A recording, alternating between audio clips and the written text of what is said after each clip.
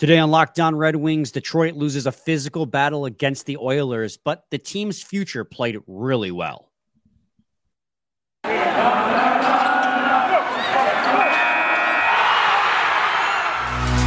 You're Locked On Red Wings, your daily podcast on the Detroit Red Wings, part of the Locked On Podcast Network, your team every day.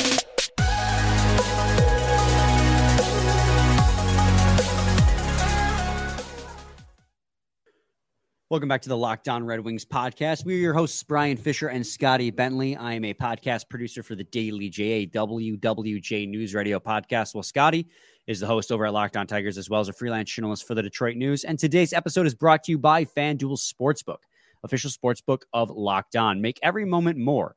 Visit FanDuel.com/LockedOn to get started today.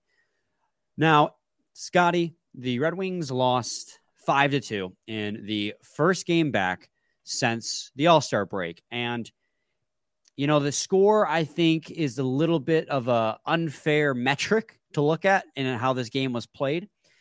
Not that, I mean, they lost 5-2, and that is reality. And I'm not trying to warp reality, but an empty net goal, they allowed one power play goal. I thought at even strength, the Red Wings played with the Edmonton Oilers very hard and very physically throughout all 60 minutes of that game.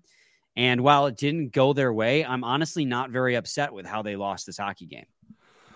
Yeah, I'm kind of right there with you, man. I don't think that this was the Wings getting significantly outplayed. We outshot them. Like I think that this was a pretty close game. It's just we've seen at times this season that close games with the Red Wings can still lead to pretty sizable losses just because of, well, at the end of the day, I guess it's the difference in offensively for us, the inability to really be able to consistently or even semi-consistently or really even at all put up really high goal totals.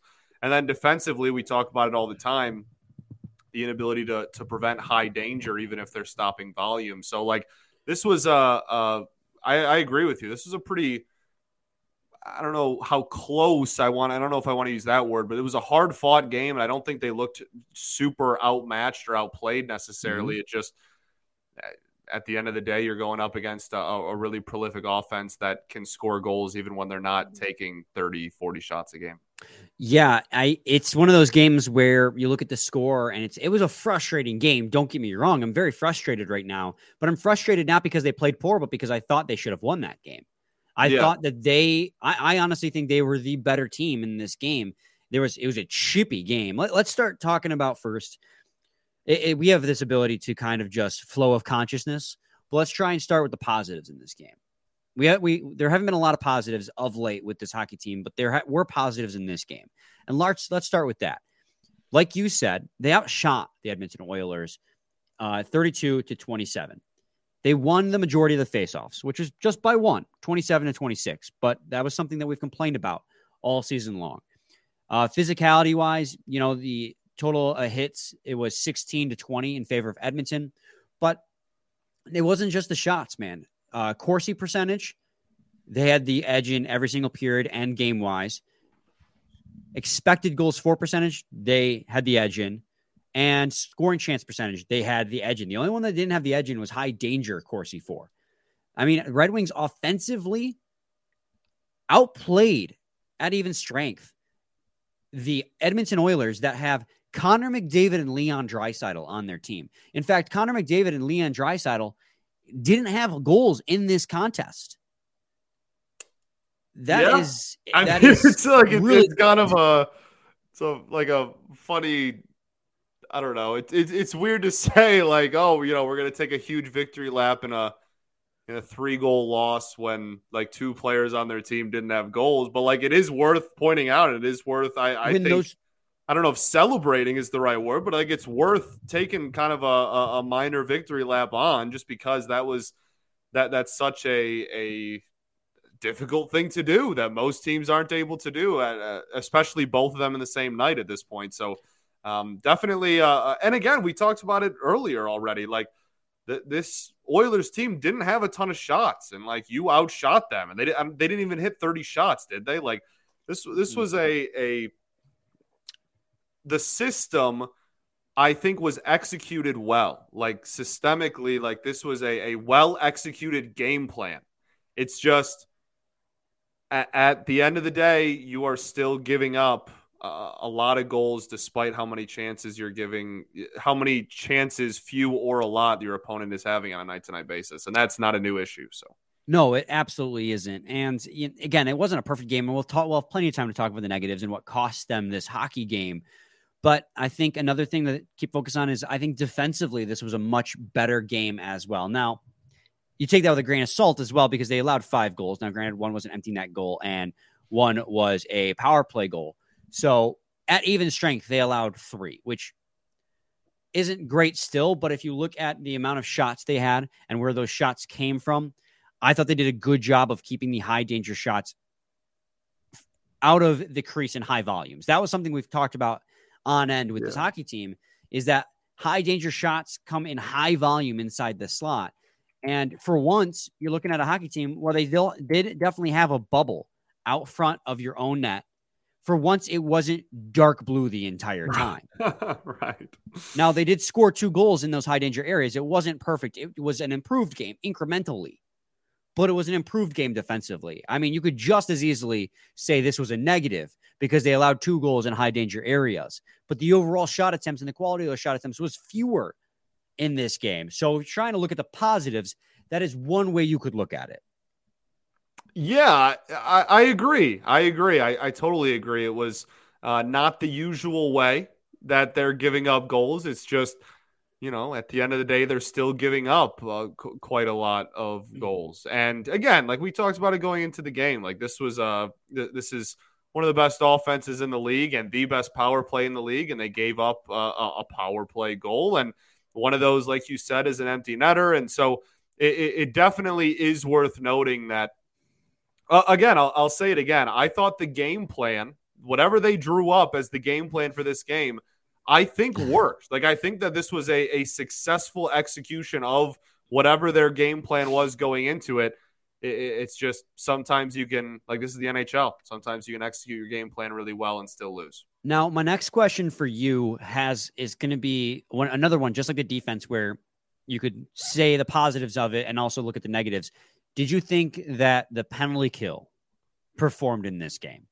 Like, context considering who you're playing, like what they went 1 for 4 on the penalty kill, or 3 for 4 on the penalty kill. Technically, they only allowed 1 power play goal against. Yeah, I mean, I guess. Again, like I feel like we're really grasping at straws, right? Like trying to spin anything positively. Like I guess, look, like if you want to put it this way, the Oilers power play is just below 33% on the year. And in this game, they were 25% successful. So I guess you held them below their season average mark, which I guess is something. But like, you still gave up a power play goal. And even if you didn't, like, you're still probably losing by a pair of goals tonight. So and I'm sure we will approach that from the opposite side when we talk about the negatives in this hockey game. For sure. I'm not trying to be like the pessimist here. Like I understand that again, I think there was some good execution in this game. It's just, I don't know. I'm tired of playing the let's spin 3-goal losses positive game. That's all. We're a masterclass at the spin game. We really are. Actually, normally we're like, this team sucks. But again, like I'm finding it really hard to be, and I go through phases where, against the Flyers, for example, where I thought they outplayed them. And granted, the Flyers are a much worse team and they should have beaten them. But you're playing a better Edmonton Oilers team that have 2 of the best players on the planet, and you kept them to 0 points. And we were expecting, granted, mind you, Scotty, we were correct. We took Oilers minus 1.5. They won by 3. We took Oilers money line. They won outright. And then we took over 6.5. There were 7 goals scored in this hockey game. So we were right in every single one of our predictions. So we're like all of that in mind, the Red Wings at even strength again, I thought outplayed them. And we'll talk about in segment 2 individual players I thought played really well. And then we'll get into talking about the negatives, which I'm sure we'll talk about the opposite side of the defense because it still wasn't enough. We'll talk about Husso. We'll talk about the fact that they did allow a power play goal, and they took a lot of penalties in this game, granted. So did the Oilers, and that has an effect too. You had 4 power play chances yourself that you couldn't capitalize on. We'll talk about all that and more. But first, I got to talk to you guys today about FanDuel Sportsbook. This year, the only app you need on your Super Bowl party is FanDuel, America's #1 sportsbook. Man, the Super Bowl is 4 days away? It's coming up so fast. We're really excited about our new sports betting partner for Locked On because they're the #1 sportsbook in America, FanDuel. And if you're new to FanDuel, that's even better. They have so many great features that make betting on sports fun and easy. Download FanDuel now so you can bet Super Bowl 57 with a no-sweat first bet. You'll get up to $3,000 back in bonus bets if your first bet doesn't win. FanDuel lets you bet on everything from the money line to point spreads to who will score the first touchdown.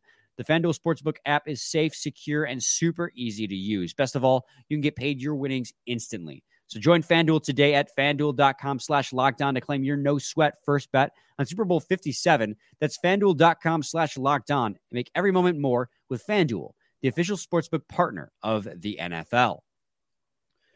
Segment 2, Locked On Red Wings podcast. We're talking about this 5-2 loss to the Edmonton Oilers. And yeah, there's a little bit of grasping at straws at positives.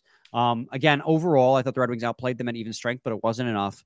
But before we talk about what cost them the hockey game, before we get to be negative Nancy's, because we're allowed to do that in a loss. I'm sorry, guys. We're just allowed to be. Let's talk about individual players that I thought played really well. And that honestly has got to be the young guys in the core of this hockey team. I thought that top line again, at even strength, I think they all outplayed the Oilers pretty much. They stifled Connor McDavid and Leon Draisaitl, but especially that top line of Dylan Larkin, Lucas Raymond, and Tyler Bertuzzi looked phenomenal in this hockey game. And it showed up on the score sheet as well. You had that classic. It's crazy saying classic because they only have 1 year together as a top line, but it connected so often last year that seeing it connect again in this game felt almost like a nostalgic moment.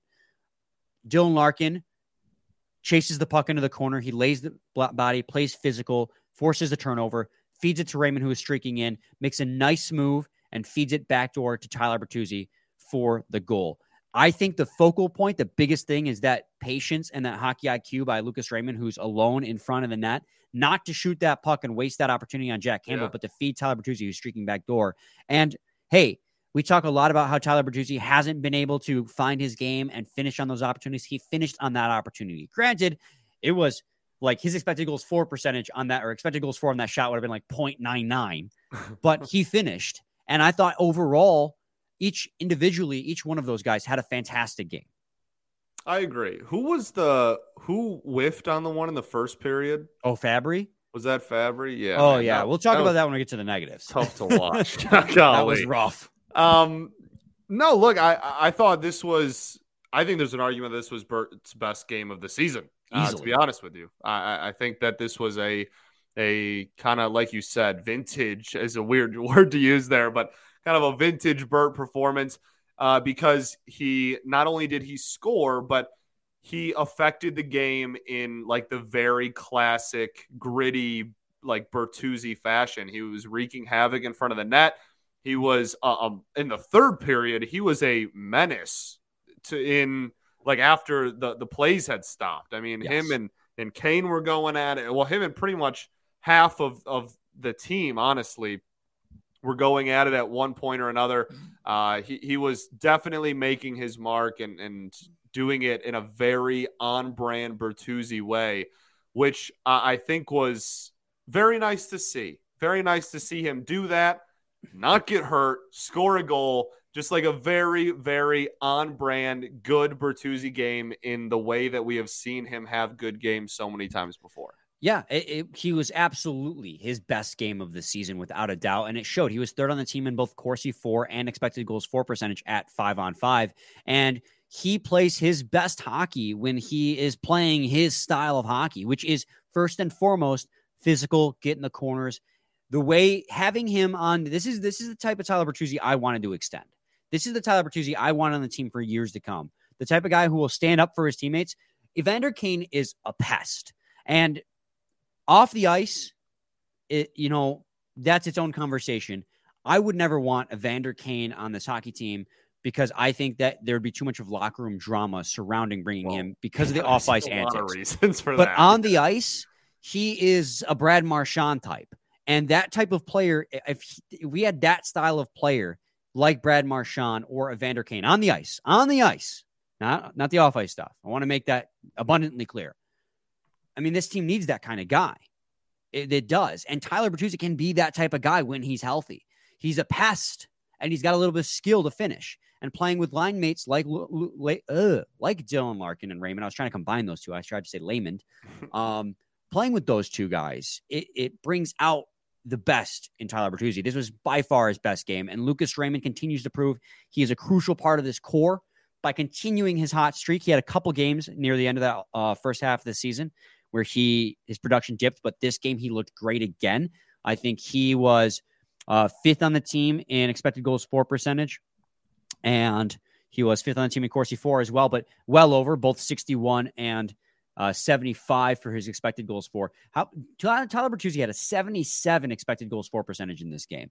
77. That's how good he was. That's his expected goals for was a 70. I mean, that's a great ratio, man. Yeah. It was great. That top line was phenomenal. We haven't even talked about Dylan Larkin, who was the best player on the team, Corsi for percentage wise, and the second best player on the team. Like that entire top line, man, we could gush for like the whole episode on that top line's performance in this game, but we shouldn't because we have other things to talk about. Yeah, I mean, for sure. I agree with everything there. Okay. Yeah. If you have any, I monologued there. So if you had any final. No, that's, okay. Yeah, that's all very fair. The top pairing of Jake Wollman, furthering the conversation about the future of this team, because I'm really ardently beginning to believe that Jake Wollman is part of this team's future. Jake Wollman and Moritz Seider had phenomenal freaking hockey games. In fact, they were the number 1 and number 2 players on the team in this game at expected goals for percentage at 84% for Jake Wollman to lead the team and 79% for Moritz Seider. And then, of course, Moritz Seider had that beautiful assist to Joe Veleno where he just showed that insane patience with the puck on his stick to feed Joe Veleno streaking in right after a penalty was killed to score a goal. It was a beautiful pass, like a perfect pass. And then obviously an incredible finish by Veleno. I would love to see we kind of talked about it in the midseason grades and whatnot. I would like to see a little like Veleno just go on a little bit of a heater at some point. Like I'm not asking for a crazy entire second half, but I wouldn't mind to see Veleno kind of uptick the scoring for even if it was just a couple of weeks or a few games or whatnot. And obviously, again, set up by a fantastic pass by Seider, who his production has skyrocketed ever since. I don't know if you want to word it as getting off a pairing with Sherrod or getting on a pairing with Wollman, but both are true. I mean, that was by far the most exciting part of this hockey game was just watching the young guys, the core of this team. I mean, if you even want to throw Joe Veleno in there, who had that goal, really showed up in this game. The core of this team and the core of the future of this team played extraordinarily well, I thought.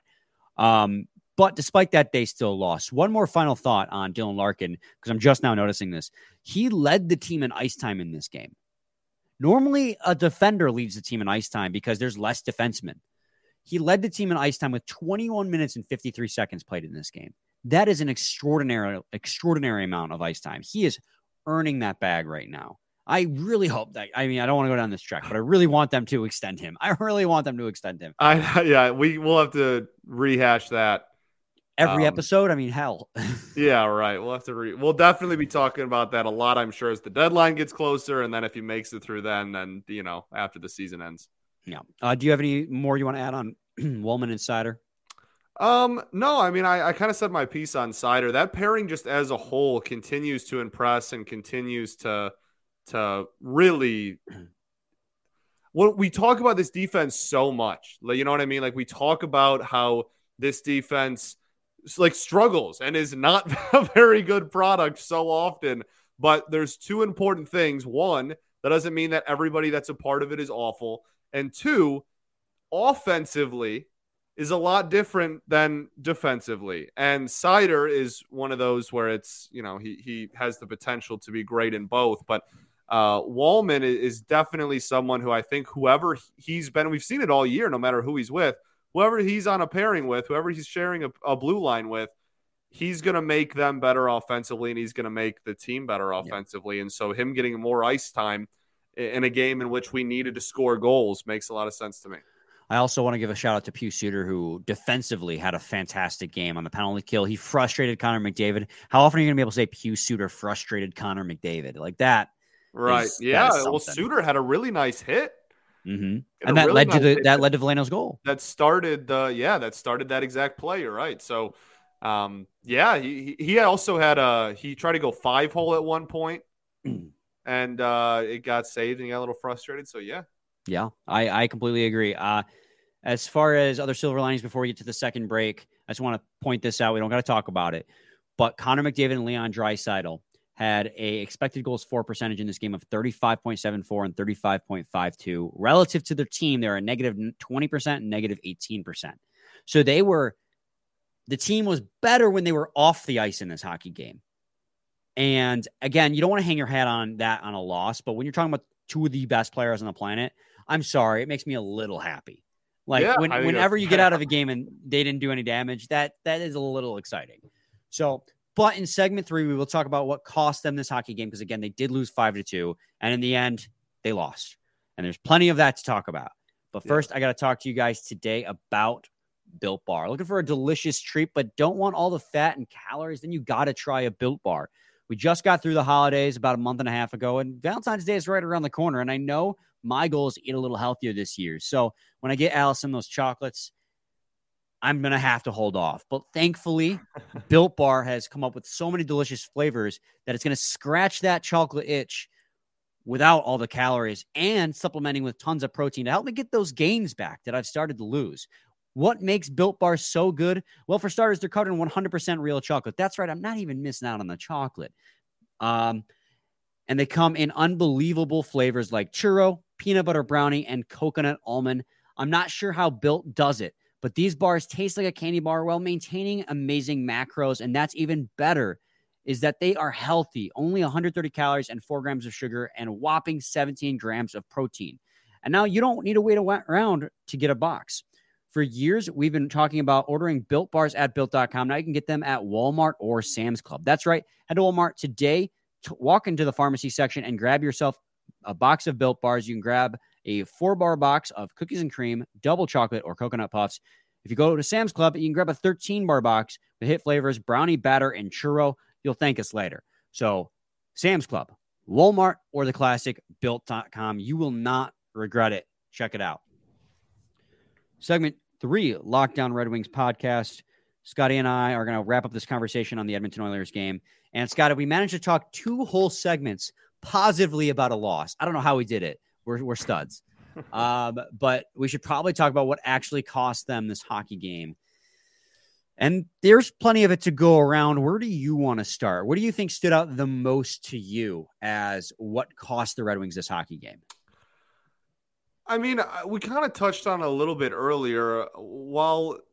And this is not a new issue, but I think that they still have a tendency defensively to, even if they're not allowing high volume, they are allowing dangerous shots. And while they avoided the point a little bit more tonight, which is great, that's not to say that there was, it was all low danger and it was just an awful performance by Husso or something. There was still a lot of pretty high danger opportunities, but I think kind of unavoidably, especially because it got worse as the game went on and we got deeper and deeper into the game, was like they were in the box a lot. And that's something that we haven't really seen too much of this year. Admittedly, that's one of the things the Red Wings have actually been really, really good at this season, is staying out of the box. And this game was not that. Yeah, I completely agree. The Oilers out high danger chance to, and while we were singing the praises of the fact that it was a better improvement over games we have seen, that does not mean it was good. In this game, it still was not great. They scored 2 of 2. They had 6 high danger shots at even strength, and 2 of those resulted in a goal. And like you said, they did get in the box a lot, which is not something we've seen. And both teams did, which is both. Here's the thing is, again, we've said it. They have a 32% power play percentage, which is better, but then like 7% than the next best team. Right. I don't care if it's a chippy game. You can't end up in the box. And I know it was going both ways, and I love that it was chippy, but I also recognize that going to the box and giving the Oilers more opportunities. Right, giving the best power play in the league more opportunities is not a recipe for success, I don't think. And you held on as long as you could, but eventually Ryan Nugent-Hopkins got them on the board, who's having a great season, by the way. He's also, a little bit underrated because of Draisaitl and McDavid, but Nugent-Hopkins has been having a great year himself, and he got on the board on the power play, and that was the dagger in the game. I know they scored an empty net goal, but that power play goal put them up 4-2, and that cost you. Meanwhile, you had plenty of power play chances. You, Scotty, had plenty of power play chances yourself, and you couldn't capitalize. 0 for 4. And I thought they had plenty of good power play opportunities early in the game, but as the game went on, it felt as if the power play was getting figured out by the Oilers defense, and they couldn't get anything set up. So, I mean, that was a special teams again, came back to bite you in the butt. Also, you had a 1-0 lead, and before I even saw the first goal on the Hulu stream, so I was still watching, and it was 1-0. Before I even saw the Oilers tie it up, I got a tweet saying it was 2-1. You allowed goals like 30 seconds apart, which is something that the Red Wings have done time and time again this season. And that's dating back to they've been doing that since last season, pre-COVID. They've been doing that, yeah. Oh, okay. I thought you were going to add on. No, that was literally it. That's just been a problem that's been going on for 2 or 3 seasons now.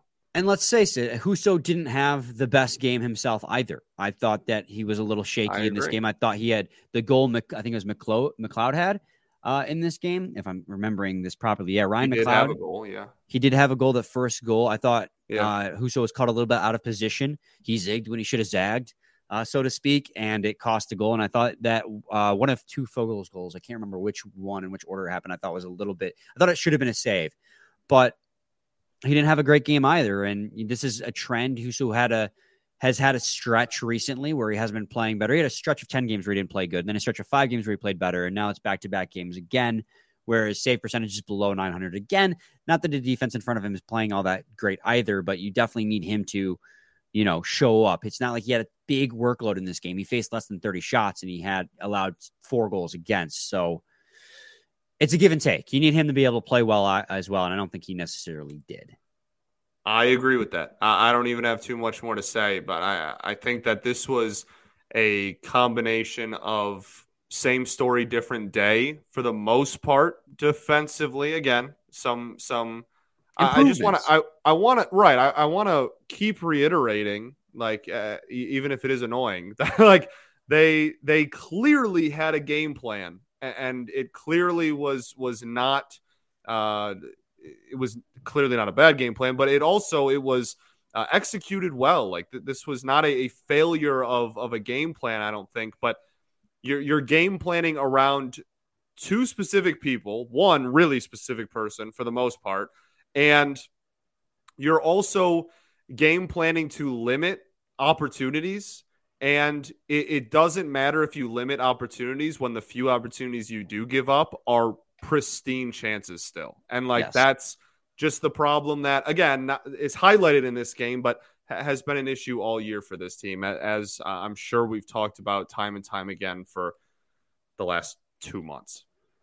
I completely agree. And one other thing I wanted to talk about that bothered me was the Red Wings should have been up 3-0 after the end of the first period, because Robbie Fabry missed a wide open net. He didn't get all of it on it. And of course, part of that's just bad luck. Of course, the little bit he got on it just trickled right off the post. And then a couple minutes later, Moritz Seider rang one off the post himself. And then on the power play, Berggren comes down the wing and then nails the outside of the post. Now, I say 3-0 because Berggren had the outside of that post. I don't think that would have been a goal if it was he shot it short side. But just the fact that they didn't even have the puck luck either. It stung. It's definitely stank that they didn't have the luck in that regard either. It stank, man. It was stanky. So I agree. Man, you got any final thoughts? I don't think so, man. This is just a weird game. It's weird to talk about, 2 segments versus 1 on 3-goal losses, but we lost by 3 goals, but I don't think it was the way we expected to lose by 3 goals. Yeah. So it kind of threw a curveball at us. And like, yes, you still got outplayed. You still lost. That's all very true. We're still where we're at. But I think that there was areas that they were a lot better in than we expected going into the evening. And that's why it's kind of a weird thing to talk about. Oh, and I should correct myself. I'm sure we already have comments by the time people are listening to this part of the podcast, but McDavid did have one secondary assist on the power play goal. Yeah, so he got a point. You said he didn't score. He didn't score. Okay, so you said it. You worded it fine. You said he didn't score. You didn't say he didn't get a point. All right, cool. Anyways, he's on pace for 150. By the way, he's insane. The last time somebody put up 150, they said was Mario in '95. Who, I mean, this is a well-regarded, I wouldn't say fact, but opinion. A lot of people have this opinion that if Lemieux didn't have that battle with cancer and had to step away from the game for a few years, he might have challenged Wayne Gretzky's records. For sure. He was that good. So to be in that company, right? To be in Gretzky Lemieux company is something crazy for sure. Yeah, we are watching history right now. We thought we were watching history, and we are watching history with Crosby and Ovechkin, but McDavid, who has stayed healthy with the exception of his rookie season, if he stays healthy throughout the rest of his career, man, we are seeing something we might not see again. I tell people this all the time, and then we'll end the show, I promise. I tell people all the time that I think I've maybe talked about it on this show actually before, now that I think about it, but I have seen LeBron James, like prime LeBron, like Miami Heat LeBron, who actually just like 10 minutes ago during this recording became the NBA's all-time leading scorer. I've seen like LeBron play it live, like in person. I have seen Mike Trout and like Shohei Ohtani play in person. When I was a little kid, I saw like Barry Bonds play in person. I've seen like Calvin, right? Like I've seen some of the greatest athletes ever in person. There is nothing that compares to watching Connor McDavid live. It is a transcendent experience, and I'm not trying to be overly dramatic, but he literally looks like he is floating and he is playing a different sport than anybody else. Watching him skate live, like watching him on TV is already crazy, but it literally doesn't do it justice. I urge every hockey fan to watch Connor McDavid play in person at least once in your life, because it is something that I have never experienced watching any athlete in person before. Yep. I was going to say, you've described it before as if he is floating. Right. So, it's unbelievable, truly. All right. Any final thoughts, Scotty? We ball. And congrats to LeBron. Congrats to LeBron. We will be back tomorrow with a game preview and probably something else as well. We'll figure it out when we get there. So stay tuned. Same time, same place. It's your team every day. Every day.